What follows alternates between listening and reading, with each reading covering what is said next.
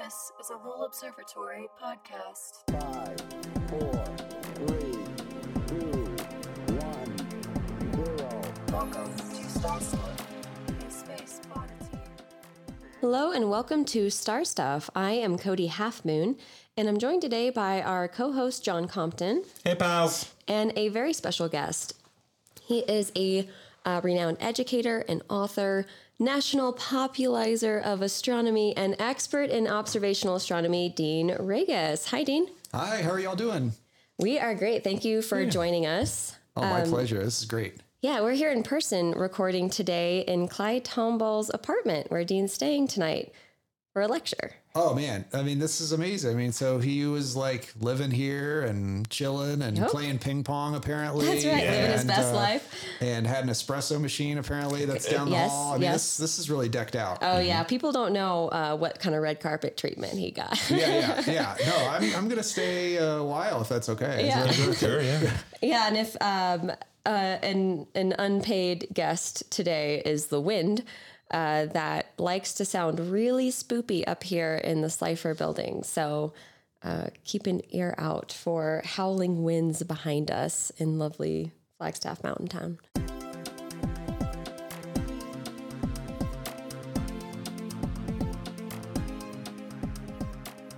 So you are a seasoned radio guest. It says here that you are a frequent guest on Science Friday and Here and Now on NPR, and you host an astronomy podcast called Looking Up, which we know well about here. So yeah, this is really fun. Thanks for being a guest, first of all. And can you tell us a little bit about the other programs that you participate in? Yeah, so the podcast is called Looking Up, has been going on for a few years, and we interview guests like scientists and astronauts and authors, and usually just talk about what's in the news. So latest discoveries, things that people are really talking about, really excited about, and throw in a couple of popular cultural references also. So it keeps me up to date on some cultural references, which astronomers are sorely lacking in our knowledge of that kind of stuff. Say less. Yeah, and Looking Up is a great podcast. I personally have listened to a lot of the episodes, and whenever we tell people about Star Stuff, it's the first podcast I can usually think of if they're looking for astronomy podcasts. And usually it's like if you're looking for more like news and things that are current in astronomy, then Looking Up is a really good podcast to add to your playlist. So it's really exciting to have you here. Oh, thanks so much. And Science Friday and Here and Now on NPR? Yeah, so I started kind of contributing to Science Friday. Boy, I don't know what year it was that I did some cold pitch to them about a story. I said, we have I think it was the transit of Venus. I said, we have the Venus is going in front of the sun. It'll be the last time it'll be visible for over 100 years. I think, it'd be something to talk about. And somehow I think I emailed Ira Flato at something.com and his people got back to me and said, it'd be great to talk about this. And so I think when I get on these shows, I think that the producers and things have an impression of what I'm going to be like, an astronomer, what an astronomer on radio sounds like. And I think I scared Ira on the first one with my enthusiasm. I was awesome. Like, Ira, this is not going to happen for another 105 years. Like, you have to see it. He's like, oh, well, I'll see it. I was like, no, you have to see it. You have to see it, Ira. And was not ready for the enthusiasm of an astronomer. He was not. I mean, generally the people on Science Friday are kind of, they're soft spoken and everything, but and I afterwards, and I get this a lot when people. At the end of the interview, when the microphones are off, they say, wow, I wasn't expecting that. And I don't know if that's a good thing or bad thing, but I'm going to say good thing. And I think it was Here and Now that they said, afterwards, they said, wow, you sounded more like a game show host. And I was like, I'll take that as a compliment too.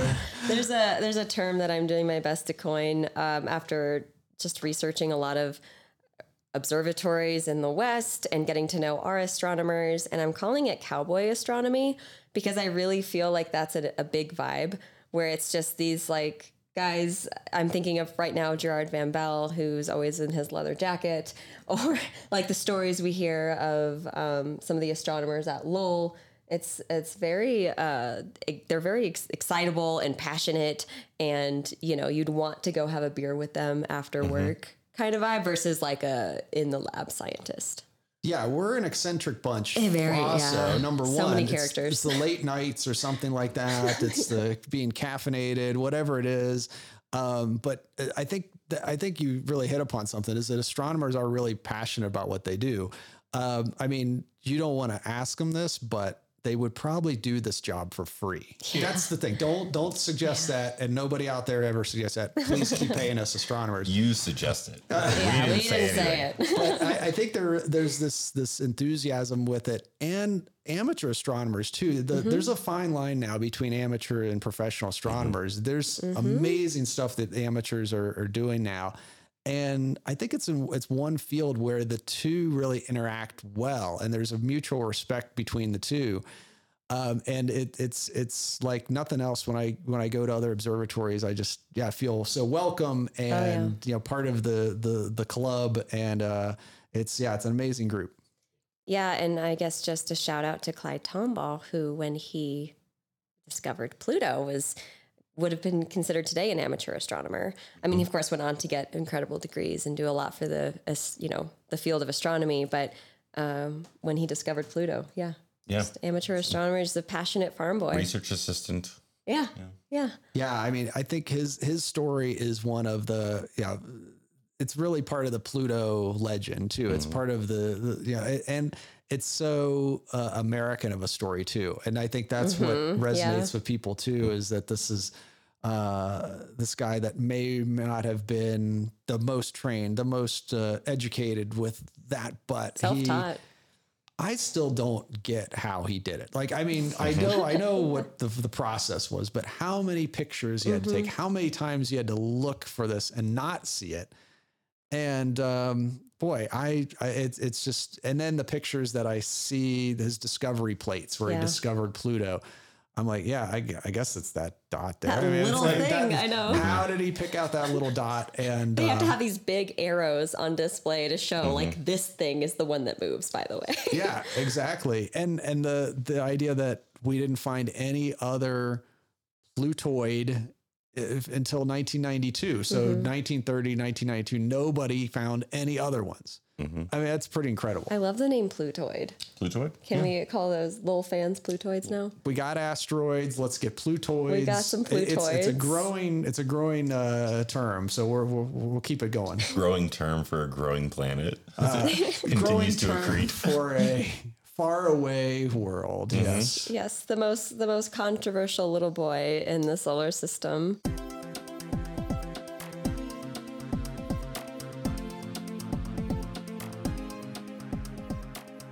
Speaking of, oh no, here's the part. Here it is. I'm not looking forward to. Oh no, I'm so excited for it. So Dean is the author of a book that we're promoting today. We are going to put a link to, I think maybe probably Amazon's the easiest place, or if there's a place you'd prefer people buy it, in our Discord.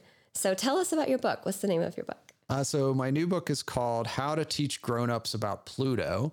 And it is a kid's book, but really sneaky for adults too. And it's an illustrated guide for kids to help walk their grown-ups through the tragedy and the 5 stages of grief of losing a planet, and hopefully move them to acceptance that Pluto's not a planet. Clyde's talking in the background. I know, you hear the wind. I know. I'm going to be haunted tonight in this apartment. Sleep well, Dean. Sleep well. And I will say nothing bad about Pluto itself. Pluto is an awesome, awesome world. Yeah. But what I found was that there was this generational disconnect. Like, when the topic of Pluto comes up, kids are just like, all right, it's not a planet. All right, it's fine, whatever. But anybody over a certain age then is like, big feelings. Oh, super big feelings. And so I don't know how many times after a talk that I would give on any other topic, random topic, let's say I'm going to talk about galaxies, or I'm talking about Saturn. At the end of the talk, an adult will come up and say, yeah, but Pluto's still a planet. I'm like, I didn't talk about that at all. No one's talking about Pluto, man. Yeah. And even worse, Security. when a kid would come up to me, like that's super excited about space. Like they're just like, they're in their space stage. They're learning everything about it. They're absorbing everything. And they're telling me about all this really cool stuff they're finding about black holes. And then their parent would come up and be like, yeah, but Pluto's still a planet. And I'm like, that's rude, number one. Number two, we weren't talking to you. And number three, that's not part of what we're talking about. And so I felt bad for the kids that they have to like do this, that they have to go through this with their grown up. So I wanted to give them some fuel, and a fun way to talk about the history of Pluto, to talk about other Plutoids and what all is out there and what we've gained less than what we've lost. You know, John has some big feelings about Pluto as a planet, and I want to hear him. Really? Yeah, let's go for it. Yeah, I just don't. I feel like it's not a planet. Blasphemy. I feel like rigorous naming conventions are important in science, and that's what it is now. And if we don't like the name, we should work harder to change the name. But I don't think Pluto cares. It's just Pluto doesn't care. It's a nitrogen little frost ball out there doing its thing. Little space Doesn't care what we potato. call it. I have Having his so best many. life. I have so many Pluto T-shirts that I have in my mind, and yeah, Pluto don't care is the number one T-shirt that I think should be made. I always wanted a shirt made with Pluto and, like the little heart-shaped Pluto thing. And it's like got a little frowny face and it's crying and all these people are comforting it. And then Ceres and Pallas are in the windows behind it, like looking in like, What about me? what about me? Exactly. They were kicked out. Yeah. And, so in the book, I do go through the history of the planet demotion. Like Pluto's not the first planet to be kicked out. I mean, it's so all the asteroids were kicked out in the 1850s. Earth was not considered a planet for a long time. I mean, it's the center of the universe, obviously. That's right. The moon was a planet. It got kicked out. And so, things change. And that's the part of the thing is the process of science really moves forward. And so I'm so glad to hear you describe it in the exact way that I would like to. It's there is this nostalgia with Pluto that, it was the planet that, when we were kids, it was the oddball planet. And what I think I figured out is that grown-ups have, they haven't taken astronomy since they were little kids. And the one thing they can remember is the order of the planets. The teachers taught them that saying, my very educated mother Mothers just served us 9 pizzas. Yep. And they love pizzas. Who doesn't love pizzas? Who doesn't love a And now pizza? pizza's out of there and they can't, they're mad. So They hate nachos. no, they hate nachos. I think, so I was just at Griffith Observatory and I love that place. I can't say enough about it. It was a wonderful experience. Everyone there was lovely. And they have an incredible Pluto exhibit. They have an exhibit with all of the planets. And then the last one, it says Pluto and others. And you'll be able to learn about all the Kuiper Belt objects in that presentation. And I thought that was like a good way to get people curious about those other objects because Pluto isn't the only one hanging out there. And here at Lowell, I guess for the record, we do not call it a planet. People will ask and we say no. And here are the 3, I think there are 3 things that go into being a planet. And this is the one that disqualifies it about the orbit. So, which we've covered on this podcast before. But But it is fun to throw a little fuss about it, it's fun. It's kind of like, what else do you do all day? Yeah, and we like to tease on social media. So sometimes we're like, our favorite icy little planet. And, like with a little asterisk and it's like dwarf planet. Like stuff like, it's fun. It's people have a fun time with Pluto. I feel like it at least got a lot of people talking about space that wouldn't have talked about space before. It's controversial. It's Pluto. Also, just the picture that they happened to get going by was fantastic on the New Horizons mission with the heart in the story with the Clyde Tomball's ashes going past. I mean, all that's just really cool. So yeah, and I think it's one of those subjects where people have opinions about it and they might not necessarily be in facts and that kind of thing. But what I did, and I think I think the discussion is great. I think the debate is great. I personally didn't think Pluto should have been kicked out initially, and I had to be won over, and I got won over by this logical argument of like, this has happened before. This is what makes Pluto so unique compared to the other. It's not anything like the 8 other things. It's not.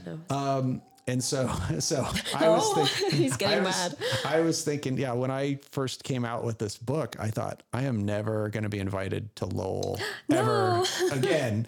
And, but I think it's the controversy. I think it's good. I think it's like, I think it's fun to do it.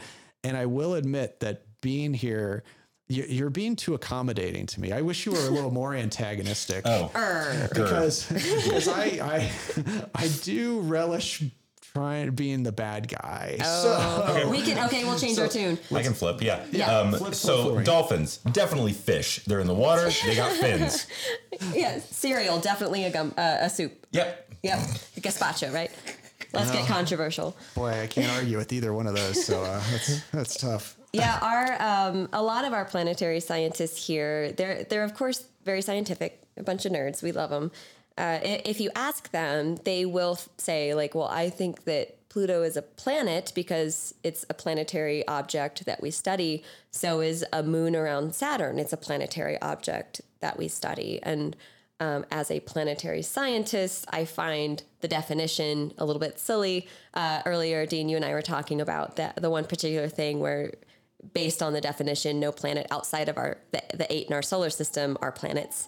But I think at this point, it's 2006, right, since this happened. Mm-hmm. They're just kind of like, yeah, it's stupid, whatever. Like, it doesn't affect their research. It doesn't affect what they're researching. It doesn't change what Pluto is. A lot of people get confused and think Pluto's just not there anymore. I mean, we get all kinds of questions. Pluto is still there. Pluto hasn't changed. He doesn't even know humans exist. Really doesn't care. We haven't even seen a full orbit of Pluto. Living his best life out there. So, yeah, it's. I mean, I think it is really crazy the amount of attention that it gets too. And the idea of planethood is we were talking earlier is like, I mean, I'll be honest, the definition isn't that good. It's not good. I mean, some English majors were needed in that room. Yeah. And they, astronomers are great, but writing is not necessarily their best things. But the whole controversy of it was if Pluto kept being a planet. This is the crux of it for me, is if Pluto was kept as a planet, that opens the door for 2,000 other objects in the solar system to be planets. Mm-hmm. And there's got to be a differentiation between those 2,000. There's a big difference between those 2,000 things. I heard an interesting argument for keeping it a planet because of just what you've laid out. And I don't really have a passionate top. I was an English major. I'm just here for the fun of it. So the argument is that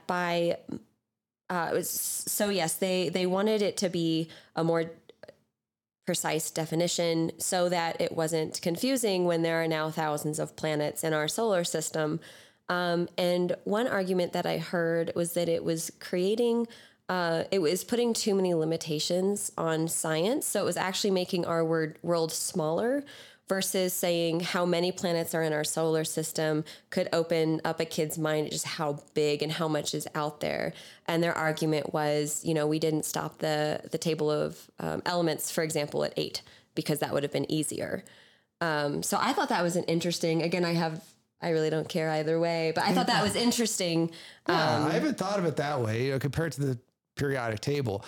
It would be, though, as if, I mean, the 8 are so different. That's the thing. Yeah. And definitely. but I think what's been the big shame is that Pluto gets so much attention that we lose all that other stuff. Mm-hmm. And so I think that's the only drawback, is that I think that in that discussion, we're missing out on how cool Sedna is, for example, this object very far, and Sedna gets no press whatsoever because Should have picked a better name, but it'd be more or some kind of Disney character. They should have that named could it after the god of the underworld. He would have gotten a lot more Right, attention. exactly.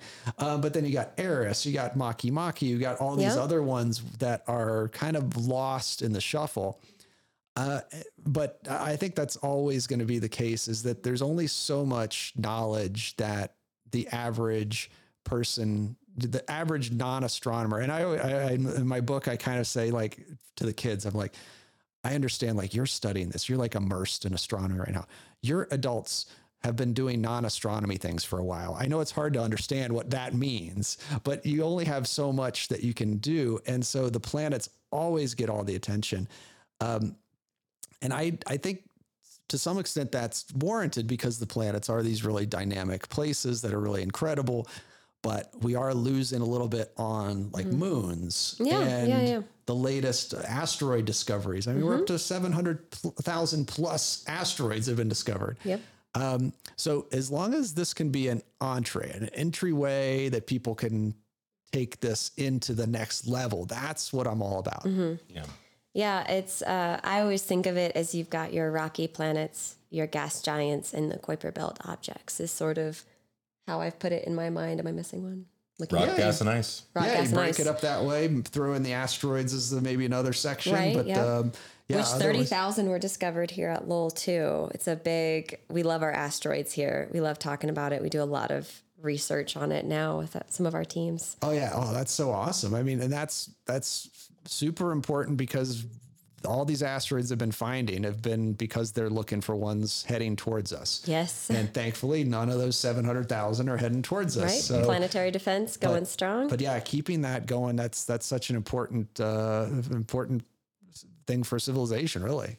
Yeah, we've got Asteroid Day that we're celebrating here with Meteor Crater it's the B612 Foundation and Brian May to raise awareness about asteroids and near Earth objects. And we have a lot of really cool studies here with Dr. Maskovitz and his team using the LDT to Well, and having study Meteor that. Crater right next door here is such a cool tie-in. I think it's an impressive place. That is Yeah. for sure.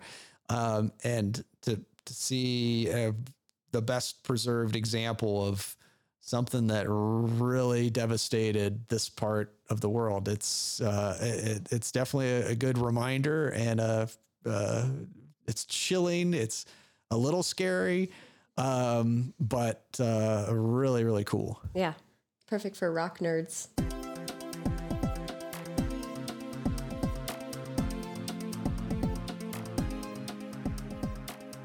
So let's switch topics, because that's not your only book. This controversial Pluto book. We have a book called Facts About Space. And John, I might let you talk about this one because it's about volcanoes in space, and you're our rock nerd. Oh, cool. So, first of all, volcanoes in space. That's Pretty thing. dope. Io, all that kind of stuff. Io, what's Io? Io, it's like a little moon that's basically all volcanoes. It's yellow. It's pretty. What's your favorite volcanic body out there? Ooh. If you had to pick, Io's pretty good. That's for sure. I mean, it's like all all volcanoes. You know? Yeah, it is. And it's crazy because, we haven't had really good close-up pictures of it since the Galileo spacecraft out there. Juno's around there, another spacecraft, but it hasn't been, that's not its main mission.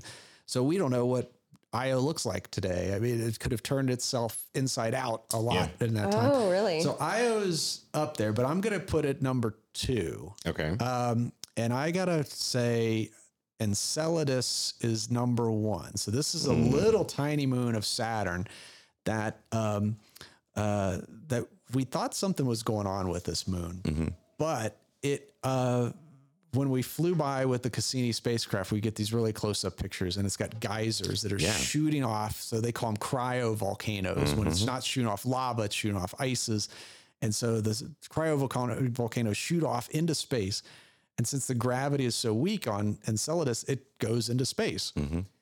So when we analyze what this material is coming out, and it turns out to be a lot of H2O. So this has got actual water on this moon that's not frozen solid. So there's a heat source going on that's doing this. But the topper is, as this moon goes around Saturn, that stuff is shot out into space as geysers out in space. And it leaves that as it goes around Saturn and leaves this tracing of an orbit. And so Enceladus has created its own ring around new Saturn. ring. That's so cool. Yeah. That's got to be number one. I'll clap for it. Applaud for it. So is it, and it's basically tidal heating, or is That's it like a the radioactive? thought. Yeah, Okay. that's thought. It's tidal heating. I mean, it's that is when a moon is so close to its planet, its parent planet, and other moons that the tidal forces pull on it. So it's like on Earth, it pulls the tides, the water, the ocean goes in and out. That on bigger object or on rocky objects, then it actually makes heat. And so that's what's happened with Io. Io is being stretched back and forth, and that heat translates and comes right out. So with Enceladus, it's enough to make those that water just as ice form spurts out. I looked up a picture of it, and the first thing I saw is that it's like this little planet. It's got little looks like jetpack symbols on the bottom. Yeah. Really cool looking. Yeah, and that's the close-up pictures that the Cassini spacecraft got are just incredible. I mean, you see the jets, and it's You see the jets, really? yeah. There's ones. That's the famous one up below. Yeah, they have the 4 big stripes on the planet, and so these cracks on the icy surface, things are coming through those cracks. And they basically heal themselves as they freeze over those cracks, at least. Yeah, and so there's certain times of the year, certain times in the Saturn year that one side of Enceladus is facing the sun too. And so I think we saw the southern hemisphere eruptions, and I don't know if there's, I haven't watched long enough to get to the northern hemisphere yet. Ingredients for life found on Saturn's moon. Is that a clickbait title? Who's to or- say, man? It's all Who's to say? balmy waters down and there. it What is in kind of our mermaids? contract. We have to ask about aliens for every guest. So here's your chance. Well, so that is clickbait, absolutely, positively. The Scientific American is clickbait. What? They're trying, that's for sure. I mean, and it's nothing new. I mean, if they're talking about Titan, I assume is what they're talking about. Or are they talking about Enceladus? Talking about Enceladus and the Enceladus. jets. There's Really? Wow. It's in the Saturn's moon in Enceladus. Yeah. All right, I thought you were talking about Titan because we already knew about that. But Titan could be this. Okay, so I'm going to put air quotes. Titan could be this like early Earth, like with the primordial elements there, and except for it's 200 below zero, and there's no liquid water. It's liquid methane, and other than that, it's pretty much the same. ingredients for life. Ingredients heat, for life. water. Yeah, ingredients for life. But The stuff that comes from outer space. and I guess what else did they put? They put it in. I forget what those elements that they always throw in there. But anyway. Okay, I'm looking at the picture. Okay. I thought there was something on the screen. It's a spacecraft? Human spacecraft?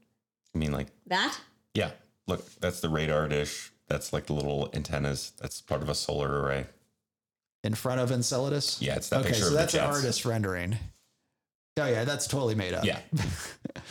So That's supposed to be Cassini, I think. Right? yeah, that's made up. Yeah. Okay. Yeah. Man, I'm so easily Is that a fooled. NASA website though? Because they might be. Scientific American. Oh, that's Scientific Who's American. to say? Guys, man. Yeah. So, I like rocks. So far, none of these rocky volcanoes. What are your thoughts on like Olympus Mons? Olympus Mons is pretty sweet, that's for sure. I mean, it's the biggest volcano on Mars, largest volcano in the solar system, although not the highest. A new champion has emerged relatively recently on an asteroid. And I can't remember the name of that mountain, but anyway, you might know. But but Olympus Mons by sheer girth and volume is just massive. I mean, Big old shield volcano. yeah, so it's like the Hawaiian Islands except for jumbo sized. I mean, it's Where is this? This is on Mars. So Olympus Mons, and so it's about 3 times taller than Mount Everest, and would cover the whole state of Arizona. It's like 12 miles high, something like that. Yeah, it's something along those lines. So far so high that technically it would be like in space, Yeah. but because it's a shield volcano, it's quite wide compared to its height, which means it wouldn't be a terrible hike, to like hike into outer space. It would take you a long time to do it, but it's not like a steep grade. You wouldn't have to scramble, you just like walk up to outer space. It's awesome. Sounds like a pointy planet. Like it just kind of. Well, it's like it's really short and quite wide. The mountains or the volcano itself. Yeah, That's so why it'd be you'd be like, a tiny little slope. Yeah. Yeah, like maybe walking from Phoenix to Flagstaff up a 2% grade, something like that. That's not bad. Yeah, a little grade. Just take your time. I could do that. Take your time, drink water. You'll make it. And by the way, Olympus Mons would be my wrestler name if I was a professional wrestler. So Yeah. Should be your artist name. You should just start signing all your books. Olympus Mons. Yeah. Yeah. You haven't signed my copy of your Pluto book, have you? I not yet. Oh, I now will. you know how to sign it. Olympus Right, Mons. right. That's right. What's the big canyon? I remember this now. Oh, Valles Marineris. Yeah, would that be like your signature move? Yeah. Yeah, that'd be the finishing move. Your version of the people's elbow, just Yeah, that's right. Valles Marineris. Oh, he's out. cracked. That's right. Right down the middle.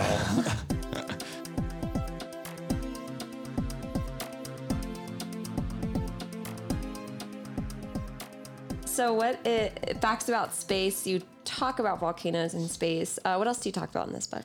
Well, before we go further, which book is this? How many books have you written, man? Well, if it's the National Geographic one, that would be the 6th. And so that one's out in December. But I also wrote one called Facts from Space. So I was just making sure Let's which see. book you're asking about. Facts from Space or Facts about Space?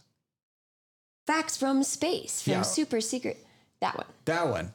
From super secret spacecraft to volcanoes in outer space. Extraterrestrial facts to blow your mind. Wow. Whoa. It's got a really high rating on Amazon. Excellent. Congratulations. Thanks. Yeah. So Facts from Space with an exclamation point at the end, just Gotcha. for effect. That was my first book. And it was basically you can Poor flip. Leica. I know. Yeah. my So heart. you can flip to any page, learn a new fact every day. It's kind of broken down by section. There's planets, there's asteroids, there's the moon, that kind of stuff. And then galaxies, space travel. And so, you can learn a new fact every day. And there's a section at the end called Deep Thoughts About Space, where we talk about the potential existence of aliens, the multiverse, all that kind of stuff. It's kind of fun. So that was my first book. And I remember talking to somebody. So I was at the observatory, I was giving a program, and that book was on sale. And one of the people there were like, "Oh yeah, we got that book for your dad, remember?" And they're like, "Oh yeah."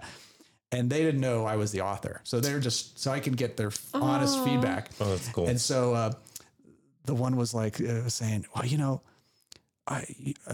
dad, you're always reading, your dad's always reading that." And it's like, "Yeah, when he's on the toilet and stuff like that. And he's always reading that." And I'm just standing there right there as they're, and I'm like, "I'm the author of that book." And they're like, "Oh, I'm so sorry. I didn't mean to I was like, no, I know it's a toilet book. No, I know wrote it's it on the toilet. It's fine. I totally know that's what it's about.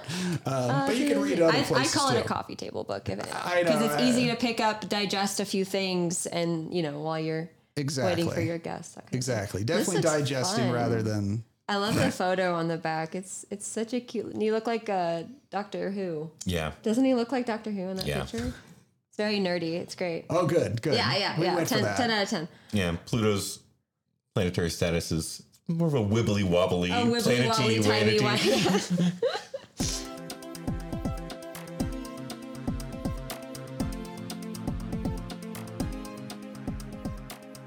So there are some notes here in our outline. When I was introducing you, I called you a national popularizer of astronomy, and this is something that at Lowell we take an interest in because Percival Lowell got a lot of newspapers talking when he was doing some controversial research seeking Martians, coining the term Martian, inspiring Orson Welles' War of the Worlds. A lot of cool stories there that just got astronomy and kind of the first clickbait astronomy paper probably of modern-ish times. So how do you feel about that title, the National Popularizer of Astronomy? I like that a lot. I mean, I think that's what I try to do is to see what my audiences are mostly interested in. So if they are really fascinated about black holes, then let's give them more black holes. Let's talk more about this stuff. And I think that is really, kind of important as to be able to communicate correctly too. And you may well, and I picture myself as kind of an inspirer. I throw out things to get people thinking about stuff, but not only that, but things that they can go out and see and experience themselves. So being an observational astronomer, I'm super into getting people excited about eclipses, about seeing meteor showers, about seeing the planets when they're up in the sky. So I try to make the sky as accessible as possible and get people to use their eyes, get out and see some stuff. And we've got these 2 solar eclipses coming up in 2023, 2024, and these are going to be some awesome experiences to get people motivated. Back-to-back eclipses. 2024 is getting all the press, but don't sleep on October 14th, 2023, because that's going to be pretty good. That'll be our dress rehearsal. Right, yeah. And get going I've for heard those. it called that too. Yeah, so I think that idea is really good, but there's also this fine line you have to walk with it too, because there's some popularization of astronomy that I'm not as excited about, and I'm talking things like string theory and parallel universes and multiverse. You weren't a fan of Interstellar, I take it. I loved Interstellar until he's behind that bookcase for some reason. I don't know what's he doing behind the bookcase. It was really weird. It makes no sense. You can't push anything out of a bookcase in a black hole. Forget it. My the school I got my bachelor's from was a big string theory school. What's string theory? A fad from the 90s. Yeah, it's that everything around here is made of vibrating strings. Yeah. And excuse me? Yeah. It was popular. People liked it. Yeah, and you get into it and you they describe, this is how this could be. This is how this could be. This is how this answers all the questions of all the forces and all this stuff. And then you get to the part where it's like, okay, so what evidence you got on this? And they're like, none. Because it'd be cool. It'd be cool, man. So if once we discover the 11 dimensions, then we can show you. I'm like, but some of those dimensions are like wrapped up in other ones, and then they're like around you, like pixels on a screen. So like when you pass through that pixel, you cycle into like 6 of them or something like that. Is this another Hubbard fantasy? No, this is straight up string theory. Okay. yeah. So the newest one is multiverse, and we're seeing this in some movies now come about. Yeah. And I mean, I gotta iterate. The multiverse has zero evidence behind it. You don't think there are multiple universes? Of course I think there's multiple universes, but we have zero evidence behind it. And so I love to think about this. Right? It'd be great if there was a universe Fun. with unicorns and stuff like that. Maybe there's another universe, but we have no evidence. And so this is purely science fiction. It's purely, I want there to believe that there's multiple universes. I want to believe. I definitely do. And so, but this is the trap that certain astronomers fall into, is that they find a topic that's popular but has no scientific basis. And to be clear, which is also not what theoretical astronomy is. Oh, well. Right? So, okay. So now you brought up the one big rift in the astronomy community. Oh, yeah. I'm so glad. Let's have it. So there is a rift between the observational astronomers and the theoretical astronomers. Yep. I am firmly an observational astronomer. You guys show me the stuff for me to believe in it.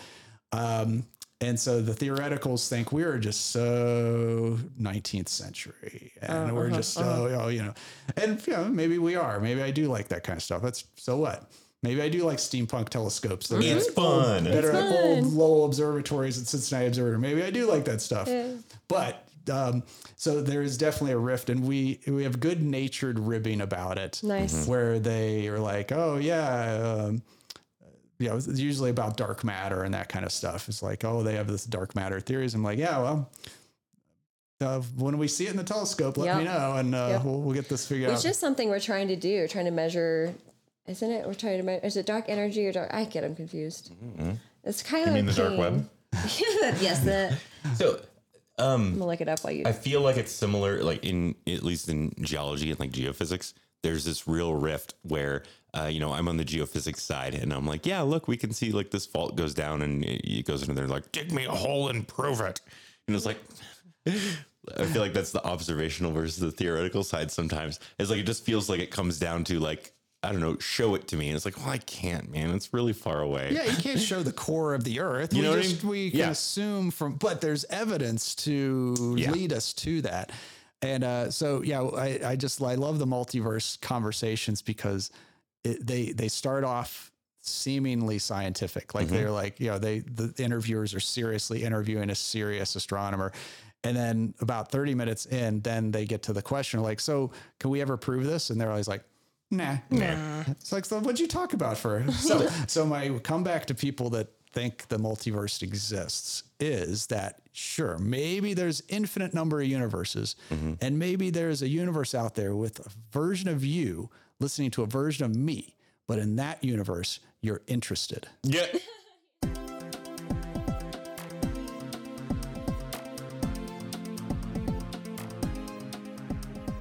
So what's on the other side of the universe bubble, right? Oh man, this is where we get some deep stuff. Yes, baby. Let's hear it. I'm not a cosmologist because again, it's in the theoretical range. So I'm only going to retell what other people are telling me.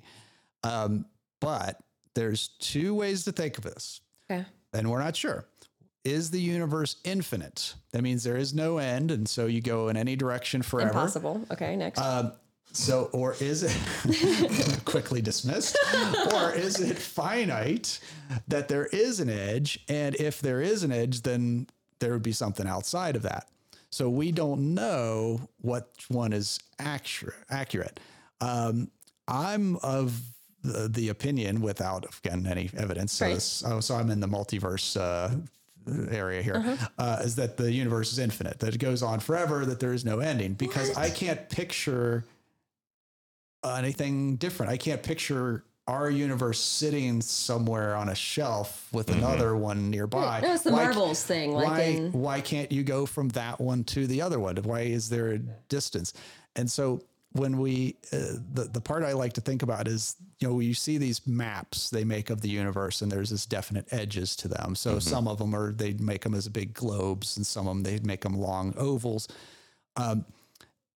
Even those maps are not true. Yeah. Because when we're looking in space, we're looking back in time. And so when we're looking at the farthest galaxies, they're not even there. Yeah. They've moved. And so the whole thing is hard to wrap your brain around. And so cosmologists are the deepest thinkers. And I can have one drink with them. After that, we go down these wormholes, and it's over. It's fun. What else you can do all day? That's right. Like there's the edge of the known universe. So it's as far as we can see before just time hadn't existed yet. And you what does that mean?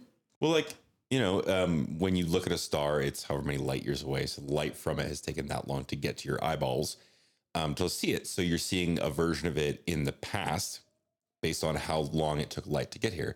So the farther out you look, the farther back in time you're looking, because the photons just haven't, gotten to you yet. And so at some point there just wasn't the universe yet. So you can't look beyond that. And they call that the edge of the known universe. Just the light from 1 light second further hasn't reached us yet. And then in 1 second it will, you know what I mean? So like every day we can see one light day further. Right.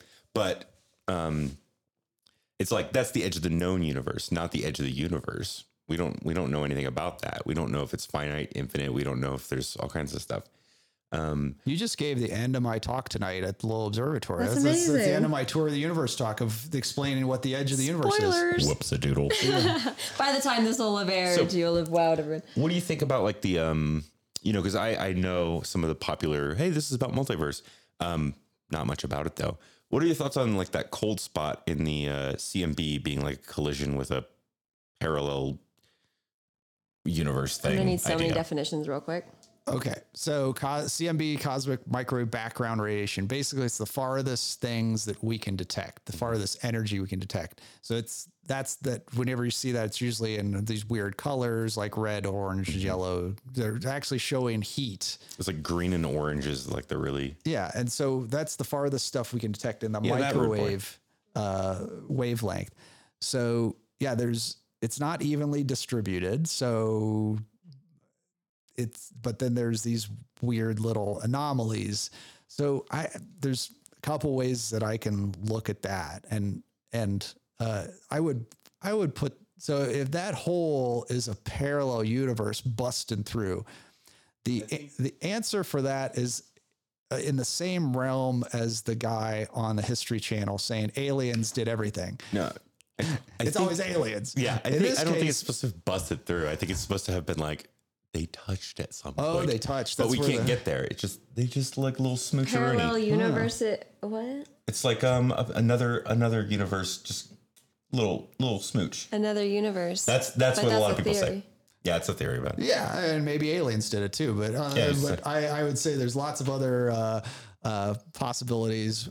First of all, I as an observational astronomer, I don't put complete accuracy to the things we're seeing really far away. Yeah. The farther away something is, the less accurate our measurements are. Mm-hmm. And so when we can say certain things or certain distances, there is a little wiggle room. So when we're looking at stuff that's really far away, there's a couple different avenues of evidence we use to, and I think that, the age of the universe being 13.8 billion years, there's so many other things, not just observational, but so many other things that go to that. But if we can say galaxy X is 10 billion light years away, I don't have a lot of faith in that being 90% true. I think that there's a wiggle room on distance as farther you go. You must be excited for the James Webb then.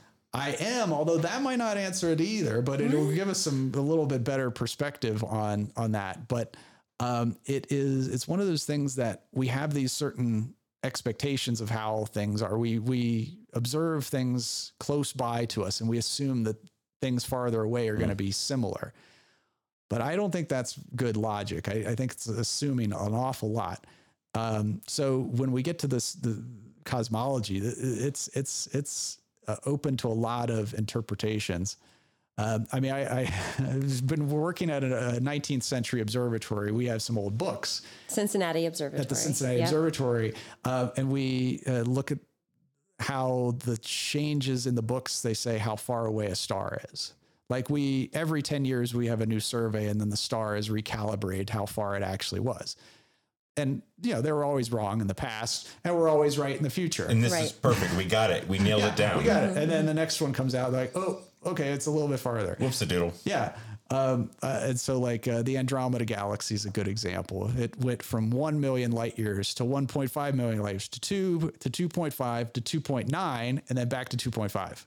It's just moving all over the place. Right. Wow, No, that's a it's good got to be guy. right. Yes. It's not us. It's it. Right. Yeah. So now, the thought that, and I would say astronomers more than other scientific fields or other fields in general are not tied to that thing. They want it to be improved upon. So they're not going to be like, well, dang it, I saw it was 1 million light years away and that's how it's going to be. They're like, oh, you got a better thing? All right, cool. Yeah, I'll accept perfect. that. I'll take that. Sounds great. Let's get beers. It's almost, Yeah, it's it's almost more like that's how science works. Yeah. we Gonna thunk it. Exactly. And we are a very malleable bunch. And we also don't take things so personally too. Like, if somebody, like if I discovered a mountain on Mars and then somebody says, oh yeah, well, this is not a mountain, it's a valley. And I go, all right, well, you're right. I mean, and I'd be like, well, wait, maybe I should look again. It'll be a mountain this time. I don't know. But we don't take it too personally, I don't think.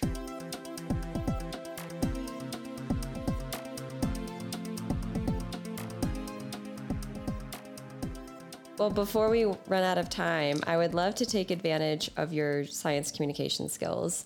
And could you give a go at defining space-time and time in space? This is something that I have really been wanting to describe on the podcast, so I'm just asking a lot of guests to give their best go at it. Oof, this is going to be rough. Because it's something that I still don't get, and people have described it to me. And, you know, I don't know if you could tell, the more we got into that conversation, I just got quieter and my eyes got wider. Just like, this is a lot to take in. But well, get ready for more of that. All right, here we go. Now, no, I am nowhere near the best person to talk about this. Like, this is not my field of expertise. Right. I am only retelling what's been told to me, and I don't get it. Yeah. So now the only experience I've had in doing this is I was requested to define space-time to William Shatner once. Okay, why? Wait a second. So William Shatner was on a book tour for some book that he wrote about something. He's written a lot of books. Yeah. And so we had him on our podcast and was interviewing him. And then he got onto the space-time things. Like, I don't get space-time. I want people to say it. And I was like, I tried to describe it to him, and he's like, I wasn't impressed by that. I was like, all right, well, all right. So then he said, Sorry, Bill. So then he said, you know what? Okay, when I'm in Cincinnati, we're gonna have you come up on stage, and we'll have a discussion about it. I'm like, Here we go. Okay, sure. Sounds good. So he starts it off. We get on stage, or he's on stage. I think he was filming or showing a Wrath of Khan to a live audience and then going up answering questions. And then he brings me up to talk about space-time. And what I learned, actually, this is a pretty good analogy for what space-time is that you cannot share the stage with William Shatner. It is impossible. No. I stood on the stage, and before I knew it, I was on the back of the stage and he was standing in front of me. And I didn't get to explain what space-time was whatsoever. And that was it. Yep. Sounds great. That's what space-time is. That's what space-time A is. night with William Shatner. Bill Shatner at front stage. Yep. Done. That's pretty much what it is. I can't think of anything better. He was so flattered, I think, when I met him, because I was young. I was like 22, 20. I don't know. I was in my early 20s. And I started to cry because I was overwhelmed. I was so excited. I'm a huge Star Trek fan, more of a Leonard Nimoy fan. No offense, Bill. But yeah, and he was so excited. He was so excited. Someone was crying over him. So no, he is in meeting him. He is the ultimate actor, the ultimate performer. He just loves to perform. That you can just tell that's like that was his calling in life. I've met him. I interviewed George Takei also, who is really great. And that's somebody I could share the stage with. We took turns, so that was good. But have you ever talked to Nimoy? No, I never did, unfortunately. But I think that the one extra thing I'd say about William Shatner is that when he went to space, he went up, recently. I'll do quote unquote space. He went up 65 miles up and then back. He was so moved. I mean, yeah. And the part of me is like, well, all right, he was acting. I don't think he was. I think this is one time maybe he wasn't acting in his life. And it must have been an incredible experience. And so people will say, oh, would you go? Or they say, what do you think about billionaires in space? I'm like, well, I don't know. I mean, it's fine for them. It seems like it'd be great if we could do something for everybody. And then of course, on the other hand, they said, well, if they invited you to go, would you do it? I'm like, yeah, of course I go. Yeah, duh. I mean, of course I do it. I wouldn't. Yeah. Oh, you wouldn't? No, why not? No way. Space sounds horrible. It's you're up and back in 15 minutes. It's nothing. What about Mars? No, I wouldn't do that. No? No way. Oh, I'd go straight there. No, I'd eat so many snacks. You couldn't pay me enough to go into space. Well, I'm happy where my species evolved. Thank you very much. My perspective on space travel does fluctuate. That's true. Like there's certain times in my life where I'd be like, yeah, I'd totally do a Mars trip. I think when COVID started. I liken COVID to a little bit to a Mars mission in a lot of ways. Yeah. That the isolation with that. And I thought, well, if I could do this, I could do a Mars thing for 26 months. Yeah, sure.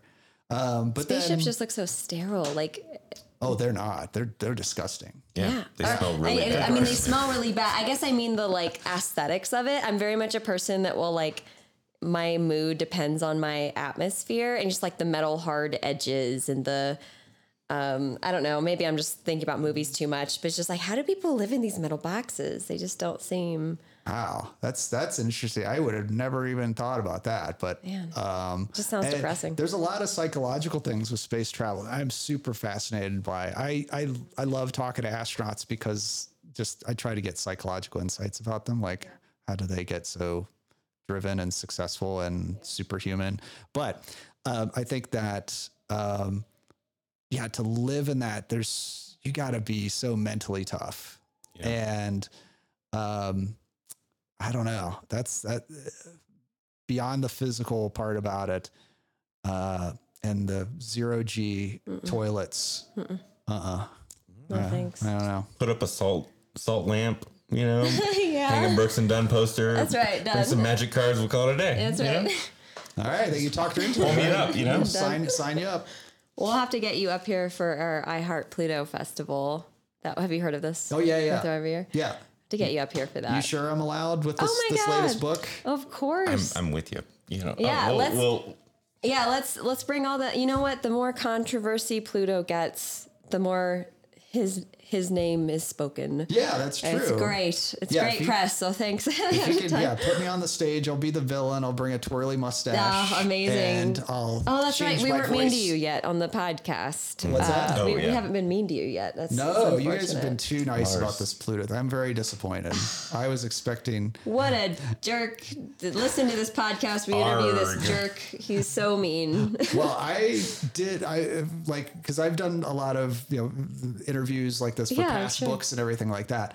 And my first interviews about the Pluto book did not go well because Really? the interviewer was really they were really against me. Like, Oh. and I'm going into this thinking like, okay, let's just be like the other ones. And they're like, all right, so what's this?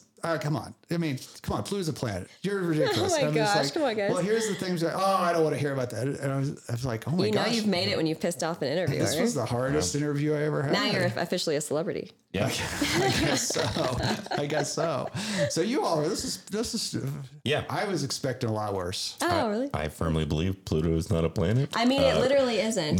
Naming conventions are important in science. We have to stick with them. At me in the comments. It's a dwarf planet. So that, if anyone's like, blah, blah, blah, it's like, yeah, it's a dwarf planet. Nope. There you go. Remember, Plutoid. A Plutoid, that's what we're going with. Yeah, it's a Plutoid. Plutoid. Planetesimal. Yes. So, frozen stuff out there is Plutoids like Eris, Haumea, Makemake, all that kind of stuff. What do you call things like? What name would you upgrade the big asteroids in the main belt to? Nothing. Asteroids. Nothing? Nope. Nope. They stay Nope. asteroids. I don't like you anymore. Which ones are they? Too? Which ones are to make to that elite class? At least of series. asteroids? At least series and Palace. He loves Ceres I and love Palace. Ceres He and talks Vesta. about them all What the about time. Vesta? Call him. Vesta's cool too. What about Juno? Juno's awesome. Yeah, we're good with Juno. Well, so where do you draw the line? I don't know, where do you draw the line with Plutoids? What? Like They're you- all Plutoids. Yeah. And Okay. those Fine. are all asteroids. Cirrhosoids.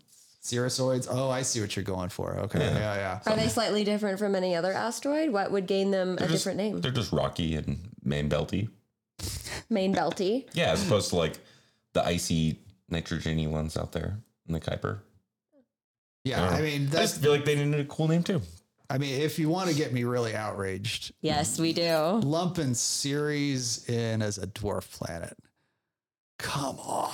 Yeah. That was ridiculous. What does Ceres and Pluto have in common? Nothing. They don't need anything in common. They're friends. They're both round. cold. That's what they have. They're They're sort of round, barely built. What the heck is this on? This is a weird blue eye on Ceres. It's from it's got a weird filter on it. Oh, does it? Yeah, I think that's more. Oh, Yeah, I love the roundness. it's a volcano. argument about planets too, because I firmly thought about that too. I was like, well, yeah, round. Okay. Roundness seems to make sense. And I was talking to this one planetary astronomer. He's like, roundness, who cares about roundness? I mean, just because it's round, what if it's accidentally round? What if it has to be big enough to be round? What's roundness and planets have to do with it? Aren't most things in space round? Yeah, if they're big enough. Just to be fair. Yeah. And so what does that do? I don't know. Maybe the roundness, we'd throw that out and stick with like, I don't know, hydrostatic equilibrium or something. That's what they wanted to say too. And that was the thing. And man, the definitions that came out before that's what really did it. And I mean, it was the what was a planet before they demoted Pluto? The recommended thing was there should be 12 planets in the solar system. And so they're at Prague in this meeting, and these other astronomers are like, yeah, we're gonna have 12 planets: Mercury, Venus, Earth, Mars, Ceres, Jupiter, Saturn, Uranus, Neptune, Pluto, Eris, and Pluto's moon, Charon. Exactly. The moon was... For those on the podcast, the two of them just looked at me as if I said what? something strange. As if you are a crazy person. He's a crazy in our midst. man. They He's crazy. proposed Charon should be a planet because it doesn't go around Pluto. They're a double planet, and each one should be their own planet. Like a binary... A double planet, But no they're rotation. individually a planet. So they're not just a double planet, they're individual. And so when the astronomers in Prague heard that proposal, that was what kicked Pluto out because it was so bad. Were they not planetary scientists making these decisions? Some were in that committee, but they did I not. mean, They did come not on, read the guys. room, and so Jeez. there's some debate as to if that proposal was not made, Pluto might still be a planet because they wouldn't have been so mad. Yeah. And I'm looking at a picture. So Pluto, for context, smaller than the Earth's moon. Charon, obviously, much smaller than Pluto. Ceres, smaller than Charon. Vesta, smaller than Ceres. And Eros on this diagram is a speck. Oh yeah, that asteroid Eros. Yep. And they wanted this to be a planet. No, Eris. Eris. Okay, I was like, there's ERIS. no way that they were going to call this thing a planet. Yeah, Okay. Yeah, and Eris, here we go. That's the other thing is there's so many little Eris is anecdotes about the other Plutoids. Well, since I have you guys here, one of my main antagonists in my book is Mike Brown. He's an astronomer from Caltech that discovered Eris and Maki and Sedna and all that.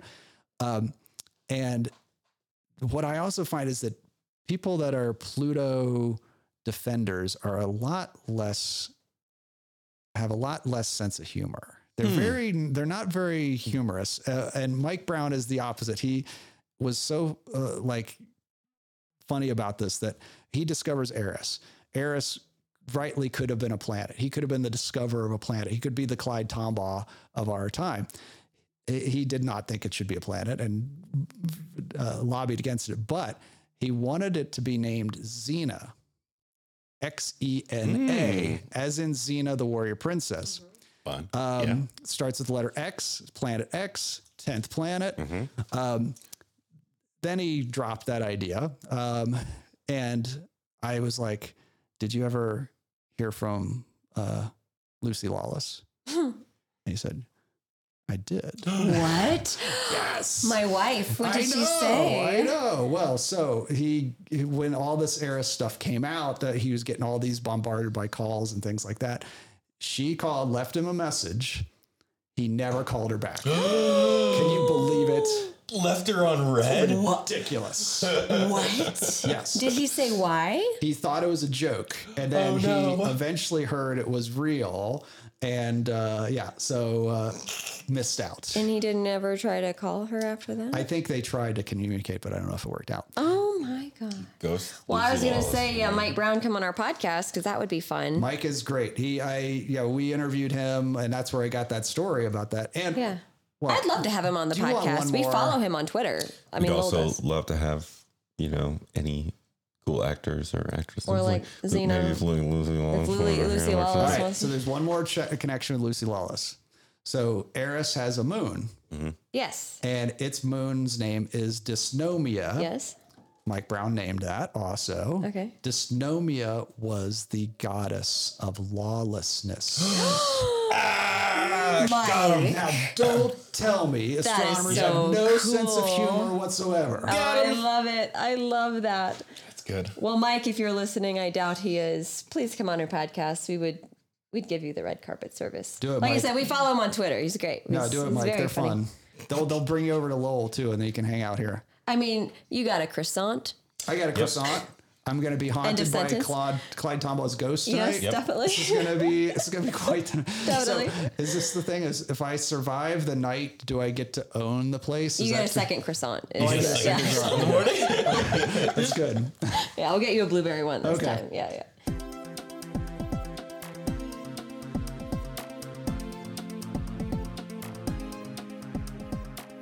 So, just as a send off, I would like to. Can you tell us the name of your book again, where people can find it, and what book you have coming up next? And again, where we can find your podcast looking up. Okay. Actually, that part we can't talk about. Oh, There's going to be some new stuff about that. I don't know it yet, so we can't say that. So if I could skip that part. you heard it here first. New stuff. There's news on the podcast, but I can't talk about it yet. Okay. Mostly because I don't know what it is. Oh, it's theoretical. Got it. It's theoretical, no evidence to back it up. Yeah, that's right. I would like to know the name of the book that Okay. we have right now that you're going to sign for me. Yes, so I've got my latest book is How to Teach Grown-Ups About Pluto, available wherever you get your books. It is a great read with lots of great illustrations. We also illustrate all the planets, the dwarf planets. And they're great illustrators. There's an illustration of the Clark telescope here at Lowell. That's right. And of Mr.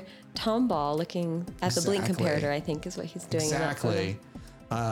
And Eris is in there with an eye patch, looking very cool. So yeah, wherever you get your books, look for that. My other books include Facts from Space and 100 Exclamation things. point. 100 things to see in the night sky. That tells you how to find stars and constellations in the night sky. And then I have a book coming out in December called Facts About Space through National Geographic. So looking forward to that coming out too. Fantastic. Awesome. And you will be on a video that we're producing in partnership with the Grand Canyon Conservancy about accessing the night sky on your own. And giving a talk here at Lowell, which of course by the time this has been posted, that talk will have come and gone. But we are honored to have you here at Lowell. Thank you so much for taking the time to join us on Star Stuff, a space oddity. Nice. I like it. Yes. So anyway, thank you so much for your time. Oh, my pleasure. Thank you. Thank you. And a shout out to the Spoopy Wind for giving us an atmosphere on this episode. Oh yeah, definitely good atmosphere. This podcast was made possible by our members and donors. If you enjoyed this episode and want to support our nonprofit in making more digital education like this available, go to lowell.edu/donate. Thanks for listening.